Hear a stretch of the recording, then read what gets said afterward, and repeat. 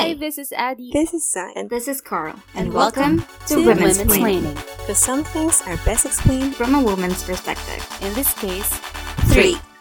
Welcome back to another episode after quite a long hiatus. We've all been busy, but we miss you all so much. Sana na-miss nyo rin kami. So for our comeback, or should we call this a revival, we're bringing in rainbows! Especially since it's Pride Month, and we have a special guest for tonight. One of our dearest friends, Rodston Estrellado. yay! Hi, Happy Pride, dear. sister! Yes, happy Pride to everyone, to all my brothers, sisters, and all the LGBTQ plus family. Happy Pride Month. It's our month, yes! Yes! And since it's Pride Month, we'd like to ask you about your stories about coming out. Coming out story, ganon. Yun, since magkakaklase naman tayo ng college, everyone, like, literally knows that I'm out. Hindi ko naman tinago yun. I'm straight acting paminsan, but most of the time, pag nakausap mo ako, ano mo nang Bex ang ate mo. Pero pag ka nasa malayo, makikita mo na, ay, lalaki ba yun or what? Diba? Pag nasa malayo, kala mo susuntukin kapag lapitan ka. Oo. Oo. Kaya, Pag nakakausap na parang, girl, alam mo kanina. oo. Maraming na-intimidate tong college kasi hindi nila alam, hindi nila sure kung parang brusco or what. Pero nung nakausap nila ako, ay, sis, alam mo na. Parang gano'n. Oo.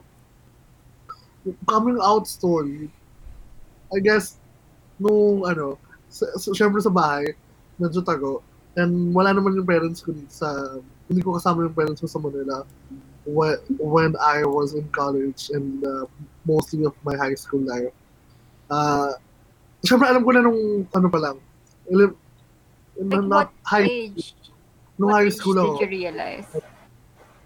High school, nung second year high school, like,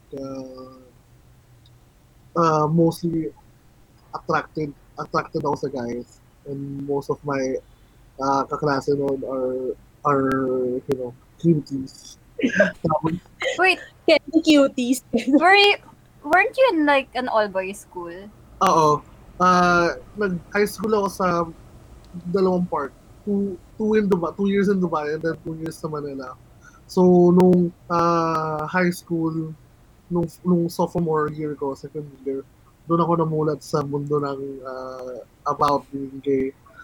Kasi merong mga, surprisingly enough, may mga notice sa washroom ng mga lalaki na don't go with older boys to the washroom alone. Parang gano'n. Since all boys yung pinasukan namin. And teenage boys tend to be, high in taas ang hormone level. Kaya may mga notice sa banyo na wag sumama sa mga boys. Kasi yun, pagdating ko sa Manila, masyado ako namulat sa liberated, very out na mga gays. Parang yung mga, alam mo na, yung mga bading nung high school na may mga click, may silang click. Kala ko may pamay. Ha? Kala ko may pamay. Oo. May pulbo. Ganon. Mag-aabutan sa room. Naka-gel. Tapos mga nagba-volleyball. So, sila yung varsity ng volleyball. Tapos yung ookrayin ka since ikaw yung bago. Tapos medyo maarte ako mag-English nung time na yun. So, parang alam mo yun, nadaot. Pero yun nga, ang friend ko nung high school is a straight guy. Best friend siya since like till we graduated high school. Pero wala namang nangyari. Pero cutie yun. Pero ang nangyari nun, kaya hindi na kami friends ngayon, ay kasi every time na mag-sleepover ako sa kanila, yung pinsan ng lalaki, yun ang maharot. Kinuha niya yung number ko noon, tapos nakipag-text. Tapos, parang yun yung first love ko yun. First love na sa lalaki din. Is he's a much older guy. College na siya nung time na yun. Parang third year college. And then I was in third year high school. So there was like a 4-year, 5-year difference between us. Pero yun nga. Tapos, nung fourth year high school, para makipaghiwalay na siya sa akin. Tapos yung, so hindi ako nagparamdam sa parents ko, parang sobrang broken hearted ko. Kasi nga, ito yung guy na first time kong ma-attach with. Tapos, yung parents ko, parang nag-worry kasi hindi ako nagpaparamdam sa kanila since nasa abroad sila, diba? Tapos, nung tumawag yung mom ko, parang sabi niya, okay ka lang ba? Ako naman si Higde. Kasi, siya, hindi ko masabi kung yung he or she or kung anong pangalan na, basta grabe siya, gano'n. Tapos, yun, pinakalma ako ng mom ko. Tinanong niya, lalaki yan. Nahiya ako sabihin na yung pangalan niya. Tapos sabi ko, basta siya. Basta yun na, yung time na naintindihan na nanay ko na I was in some sort of relationship with a guy. Pero in terms of coming out, like sa family, it happened nung college. I had long-term relationship with another guy. So, syempre, unang introduce ko sa kanya is best friend. Always. Always, diba? Ganyan na ganyan din ako noon. Although sa akin naman, ina-introduce ako as best friend. So, parang... Pero yun nga, kasi diba, hindi mo alam kung... hindi, nung time na yun, hindi pa uso yung coming out. Yeah. Yeah. I agree. Wala pang movies, books, or series that will tell you how to come out. Yeah. I guess kasi the culture of the Philippines, like, pag nalaman sa pamilya na bakla ka, dapat masapak ka ng tatay mo, di ba? Parang ganun yung, Oo. ganun yung, natin. Lulunurin ka, kaya ka nagkakasama na Serena and all. The time that you're coming out, and then eventually may drama yan, tsaka katatanggapin na, sige anak, ganyan. Pero dapat nabugbog ka muna, ganun. Diba? Kaya nakaka-stress yung tinatry mo i-figure out anong best way to break the news to them. Yeah. So, ayun nga. Pero meron naman na silang idea na vex ako. So, parang eventually, di ba, syempre uuwi yung parents ko from abroad. Like, once a year lang yung mangyari. Tapos, nagpupunta namin ng Cebu, ng Palawan. Pero kasama yung best friend ko. Tapos, alam mo yun. Sobrang friendly mo ba? Sobrang close na close mo kami. Tapos, nung kasal ng pinsan ko, sobrang yung tingin niya dun sa naka-partner ko dun sa, ano ba yun? Basta, kasama kami sa entourage nung groom. Tapos may partner kami babae. Tapos yung babae, sobrang makadikit. Tapos siya naman talagang eksena dun sa pictures. Yung pag magpa-picture taking, talagang gigit na siya between us. So, ayun. Parang eventually, alam mo yun, tinanong na kami ng parents ko kung ano ba daw talaga. Sabi ko na, so yun na yung, parang nakita na namin yun na chance to tell them na, we were in a relationship. Tapos sabi ko naman sa mom ko noon, na, di ba alam mo na, before pa, pero yun nga, walang confirmation. So, I guess yung story ko between, I was lucky enough to have an understanding mom. Naggalit din yung dad ko nun sa akin kasi they were expecting na ako yung panganay. Tapos I'm the only boy in the family. And alam mo yun. Magbibit-bit ng pangalang Estrella. Oo. Totoo. Yun ang nakaka-frustrate na alam mo yun.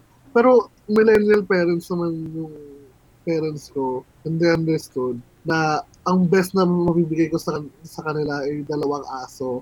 Okay. Ano na yon? Sagad na. Oo. Yun na lang ang kaya kong ibigay sa kanila. Kung gusto pa daw nila, isda na yung sunod. Oo, tapos nung nanganak na yung kapatid ko, diba? Parang tinigilan na nila ako. Nag-back off na sila dun sa idea na magkakaroon sila ng apo sa akin. Yun lang. I guess I'm part of the lucky ones na nagkaroon ng understanding na parents. I've dated guys who had trouble coming out, like especially here in Dubai as well. I've met guys who are already married, and then yung family nila is in the Philippines, like real married guys with kids, ha. And then, pagdating dito, they're out na out as in open sila about their sexuality. I don't know how it goes kung meron ba silang separate Facebook page para sa Alter.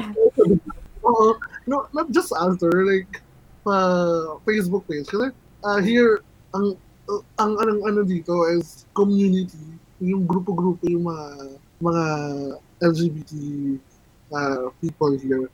May mga sarili din kami clicks. Ayun naman. Although Yun din. I'm curious, like, nung na-realize mo before na parang na you're attracted to guys, how did you handle the information yourself? Kasi may mga, I mean, karamihan, di ba, parang yung mga naririnig ko kasi rin na ibang coming out story. Ako, personally, parang, yung nakakatakot na parang, is this really what it is? Or is this just a face? How was it for you? How did you handle that information? For me, yes, inisip ko it was a phase in my life na kayang ayusin. Kasi sobrang walang information out there during that time na it's gonna tell you that ganito yung dapat mong gawin. Now, parang sobrang daming information out there na, okay, at this age, it's normal. Right now, it's literally okay to be gay. Pero nung panahon ko, like, natatakot ako maasal na bading. Yung kahit kapwa mo bading, yung the way na tatawagin ka nalang bading is very derogatory. Like, hello, excuse me, bading ka din. Totoo, may, Oo. Diba? May mga bading na sobrang taas na tingin sa sarili nila na the way they treat other gays is very mapangliit. Oo. So yun yung iniwasan ko nung time na yun. That's why I didn't wanna go out. I didn't wanna come out as gay. Kasi yun nga, bagong dating ako ng Manila. Tapos I had a best friend talaga na super good looking. Baka ayoko rin siyang mahatak. Alam mo yun? Na napagdiskitahan. Yes, na, oy, baka kayo na ni Rods. Ayoko nang gano'n. Ayoko siyang mahatak na gano'n. Oo. Did you have like a girlfriend before? No. Like, the idea of Hindi it. talaga. Alam mo, Bakit mo yung- parang dirit-dirit ka? yun, As in, parang gusto ka na siya. Sorry Kayo yung mga girlfriends ko. Oh. I know. Pwede na yun. Enough na yun. Basta, Yeah. Pero, yung girlfriend, nag-try din ako ng alam mo, siguro yun talaga yung final straw in my life na tama na. Ako. Hindi tayo para sa babae. Oo. Bakit? Kasi, Like, what happened? okay, at was third year high school, there was this girl, papangalanan ko siya sa pangalan Judith. Judith talaga yung pangalan ng girl. Tapos, cutie siya, as in, meron naman akong type na babae, like, yung Sunday school type of girl na long flowy dress, kalmado, chill, yung ganon. Oo, kasi hindi ako kalmado in my life eh. So, I need someone You calm mean the in my complete life. opposite of you? Exactly! Like, sabi ko talaga sa sarili ko, nung magkaka-girlfriend ako, yung kalmado. Kasi never akong kalma. So, exactly, yun. Si Judy, it was February 14. Meron akong binili ng long stem flowers na nakabalot since I'm a contemporary art kind of person. Artsy person. So, binalot ko siya in brown paper, hindi dun sa usual na plastic. Alam mo yun, yung medyo artsy-fartsy na pagkakabalot. Yung long Parang, stem. tapos minimalist-ish. Yeah. Yes, minimalist-ish, na cute ribbon, and that's it. Tapos nung binigay ko sa kanya, parang awkward na, ay, may gusto ko pala sa akin. Ganon. Sabi ko, okay. Tapos pagdating nung hapon, nakita ko na ipamigay nila yung flowers sa mga friends niya. OMG! Pero syempre, ang tanga ko rin naman na, alam mo yun, I was expecting it to be like a movie kind of proposal or pag-amin na binigyan kita ng flowers na will end up like, together at the end of the day. Oo, tama. Grabe. Nakakatawa kasi wala lang. Naalala ko yung sinabi niya na yun na yung last blow ko na talagang tignan talaga natin. Malaman talaga natin kung ano. At dun niya na-confirm na hindi talaga bakla ako. Ito na. Well, Final answer. Feeling ko may iba pa nasa isip na, if pag gawin ko pa to ulit, manununtok na talaga ako. yun na nga. Ayan, pero, I'm sorry. Go. I just wanted to add that I think like in our generation, like the people from our generation, like especially the early millennials, they really have this phase where they are trying to fight it. Kasi parang feeling ko din na at some point, the pressure was not really from the family eh. Because like, I know that we know our parents. Alam natin magagalit sila. Alam natin na somehow ganito ganyan sila. But a bigger portion of the fear to really come out was because of the society. Just like what our Rodstin said, na nakakatakot kasi pag tinawag kang bading. 'Di ba? Parang ang derogatory niya. it's Wait. not even supposed to be derogatory. Alam mo Exactly, right? Wait, speaking of the derogatory, was there any fears or parang apprehension on being stereotyped as some sort of gay person? Parang people would assume if you're gay, you're feminine, people expect you to be something based on the stereotype of what gay is. Did you have any parang worries about that when you decide to come out? Alam mo, as I was growing older, yung media that we were exposed to, that was all about if you're gay, you'll be like, yung feminine gumalaw, feminine manamet. Kasi yun yung pinaportray ng media when we were growing up. As in, yung mga tayo BL, nung time na confused tayo, nasan yung mga gaya sa pelikula kind of series. I know. Diba? Oo. Na, yung kahit you're a gay person, you can be straight acting as well. You can have like a normal college barkada. Hindi lang yung click ng volleyball squad mo Yeah, or your, diba? exactly. Oo. Kasi nung time natin, the media was like, okay, like for example, like Vice Ganda, kind of bading. If you're bading, ganun ka na. Yun Yeah. yung perception of it now. We have never shown in our media, yung tulad ng mga nasa Thai BL, Yeah. na Oo. normal Yes, sila exactly. normal sa kanila yung being in a relationship with another guy. Yeah, exactly. I wanted to give a bit focus lang dun sa BL when he said na, actually, that's the thing. Pinag-uusapan namin yun actually ng one of my bosses. Sabi ko, you know what? That Thai BL is the parallel universe that every Filipino gay parang is actually thinking of, that this should be this normal. Na parang hindi siya tama si Rods like, Hindi siya fantasy for us. oo, 'di ba? Parang nakakatawa na yung normal yung fantasy for the gay Filipinos. Na parang hindi ba kami pwedeng engineer or architect or professional who are being dominated by men and still fall in love with the same gender. Yeah. That's the thing, 'di ba? Na parang hindi ba ako pwedeng isang kumpanya na I'm the boss and still have a relationship with, kasi parang ang thinking natin na pag bakla dapat nakapekpek shorts nung high school. Parlorista Oo. na merong binabayaran ng lalaki to be in a Exactly. relationship with. Exactly. 'Di ba? Na parang dapat laging sawi sa pag-ibig. Ganung levels yung I guess malaking part din kasi talaga yung kinalakihan natin na media, na mga shows.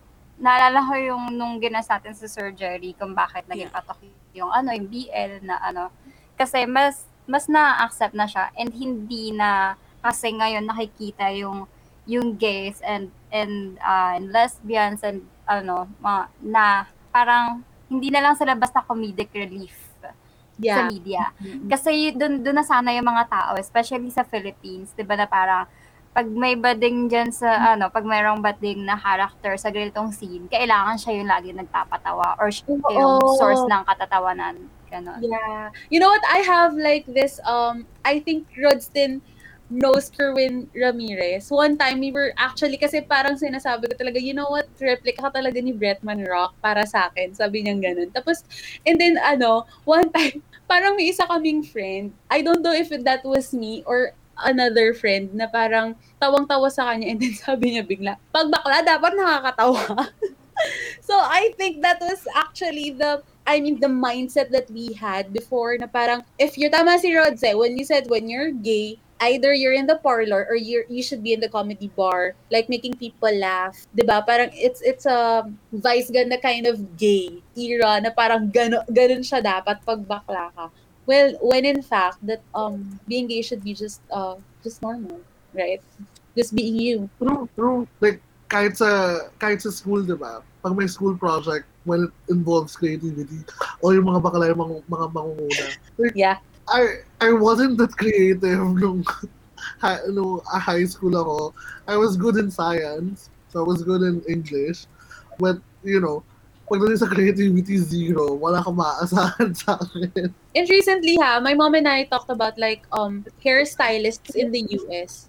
And then she said na, grabe ang gagaling ng mga hairstylists sa US, but they're straight men. So you see the dysfunctionality of this of the Philippine society in terms of gender identity. Like, yun yung sinasabi ng mom ko na parang hindi mo kailangan maging bakla para maging creative. You can still have that gender identity that you have and have that profession that you would want to, pursue and be the person that you're meant to be and still have that gender identity that Kailangan creative ka, no? Oo.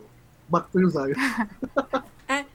Looking back, since how many years na ba yun since you officially came out? How did things change for you, if any? For me, I was more confident about talking to my parents regarding relationship. Like, the previous relationship that I've had, when we broke up, really open to my parents. And my parents, then again, were equally respectful dun sa kung anong nababalidate yung feelings ko. Like, yes, you were in a relationship. You were hurt, and they acknowledged that. So, ganun lang. Like, they already know that, alam mo yun, na hindi ko na kailangan magtago. Like, even at work, when I was first worked in the retail industry, I was working for a travel brand, and then there was an opportunity for me to work with a female-dominated fashion brand, and then I took the chance to be the marketing manager of that.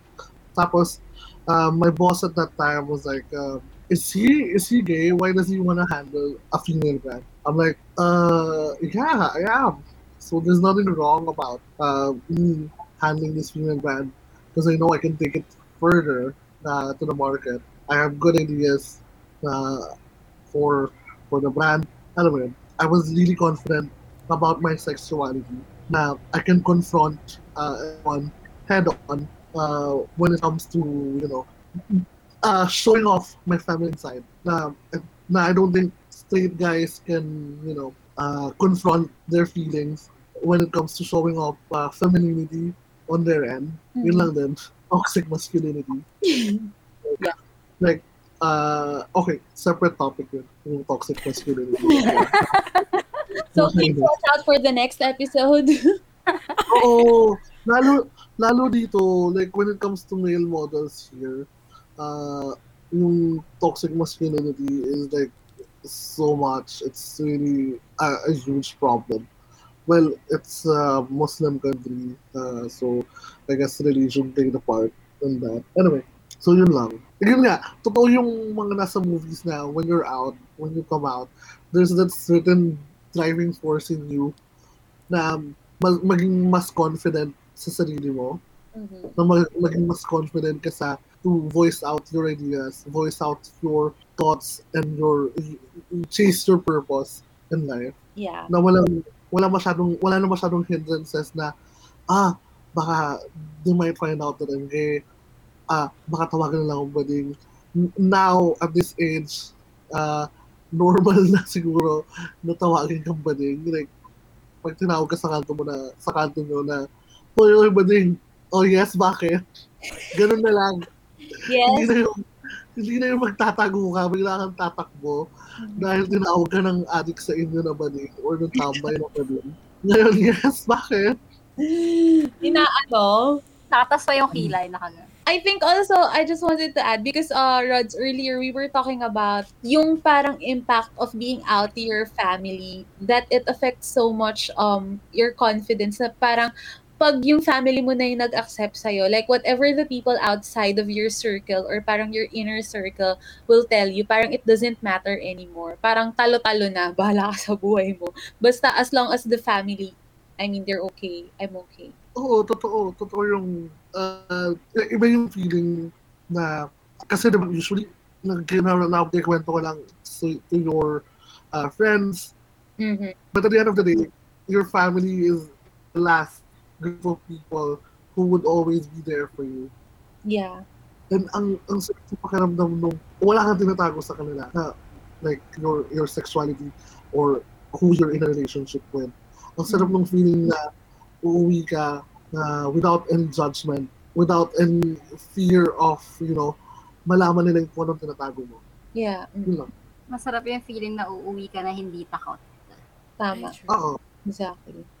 Especially maraming mga takot na umuwi kasi another day, especially if they haven't, I mean, kung yung family nila is the kind na hindi tanggap yung mga ganon. And they had to hide it like while they're there. Diba? Tapos pag wala ka sa bahay, minsan may isip mo, paano kung bigla na may dumating dun sa bahay habang wala ka, tapos bigla sa bahay na usap. It's scary.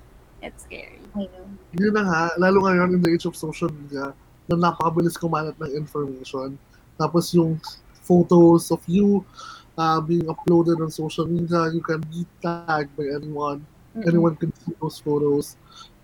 Like even conversations can be uploaded on social media. Yun lang. Wala kang takot, wala kang tinatago. So, yung, alam mo yun, stress-free yung utak mo.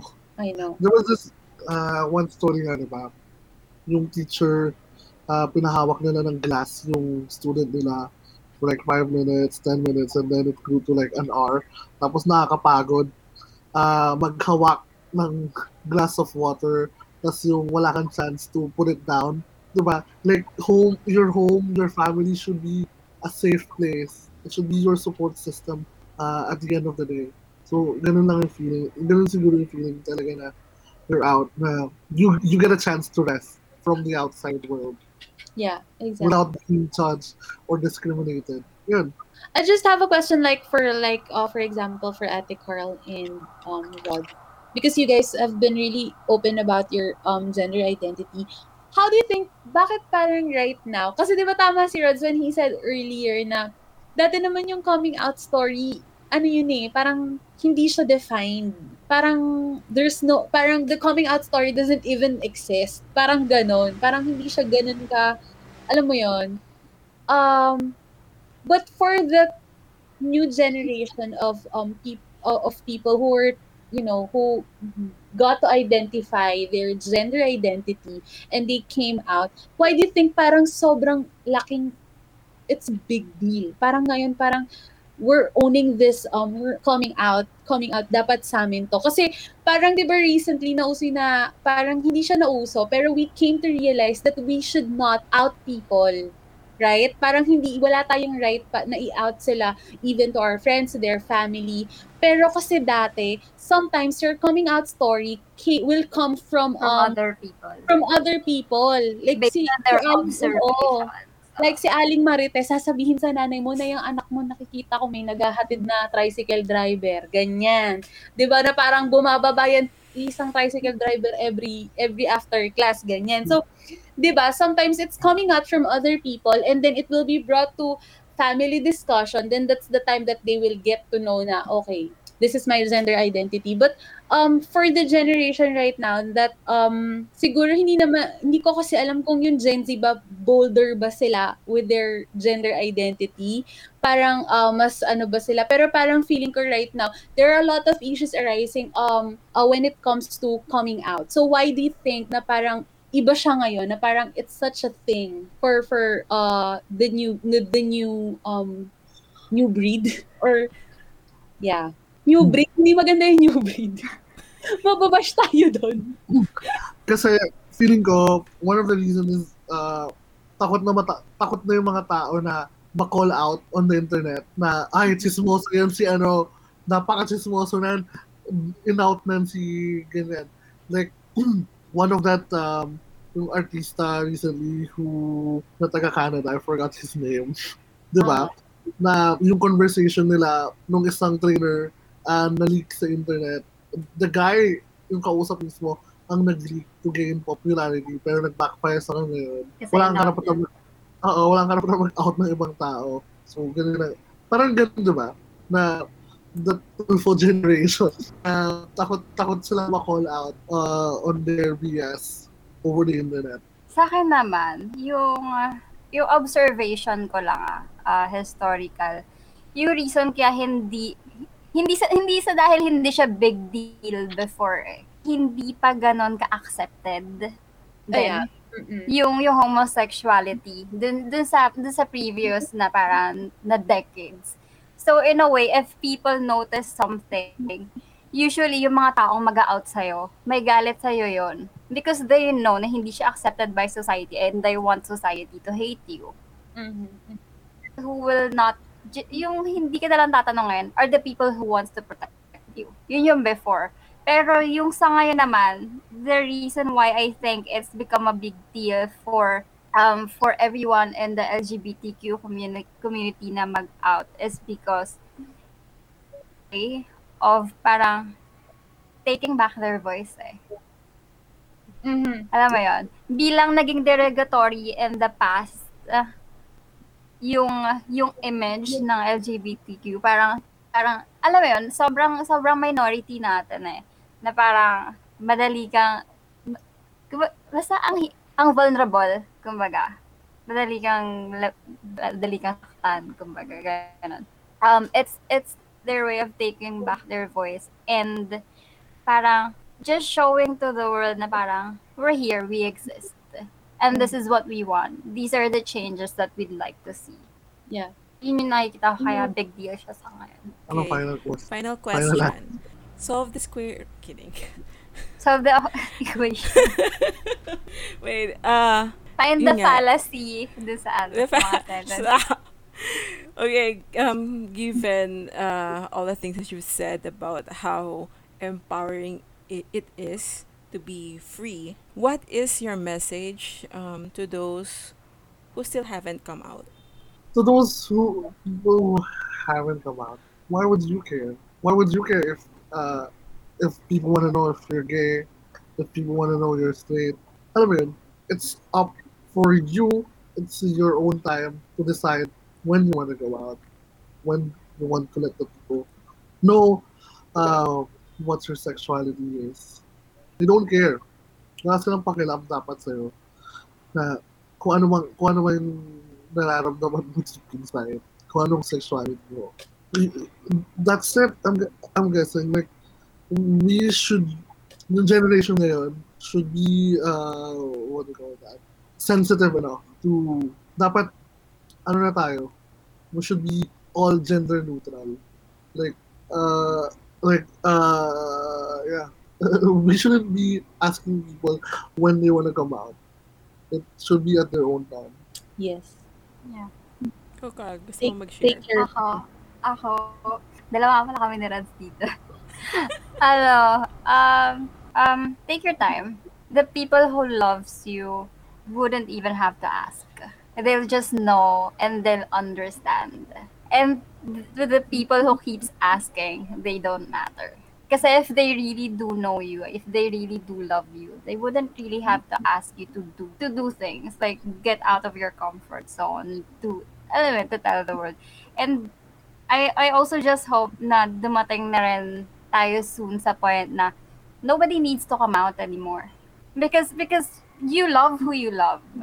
Alam mo yun, why do you have to explain why you love a certain person? Right? Yun. Well, of course, yung like speaking of like coming out as well. Like I know guys who are also in a relationship with the same sex. Usually, sila yung nape-pressure mag-come out sa family nila. Like don't. For those guys who are or ladies in a relationship with the same sex, if you're trying to push or pressure your partner to come out, don't. Like for what? For the sake of social media, for the sake of you guys posting pictures of your staycations or holding hands on Instagram, don't. It's not worth it. Mas, mas okay yung i-keep yung relationship na secret or hindi naman secret, like to yourselves. Private. Let your partners have their moment. Kung kailangan nyo pa ng lesson dyan, manood kayo ng Happiest Season. Anong happiest season? Series ba yun? No, it's a film. Si Kristen Stewart. Chastity, I forgot the name. And that's all for our episode today. Thanks, guys. Bye. We hope you liked our episode. If you have questions or other topics you want us to discuss, You can send us an email at womensplaining.ph@gmail.com. Or visit our social media accounts. Women's Planning PH on Facebook, Instagram, and Twitter.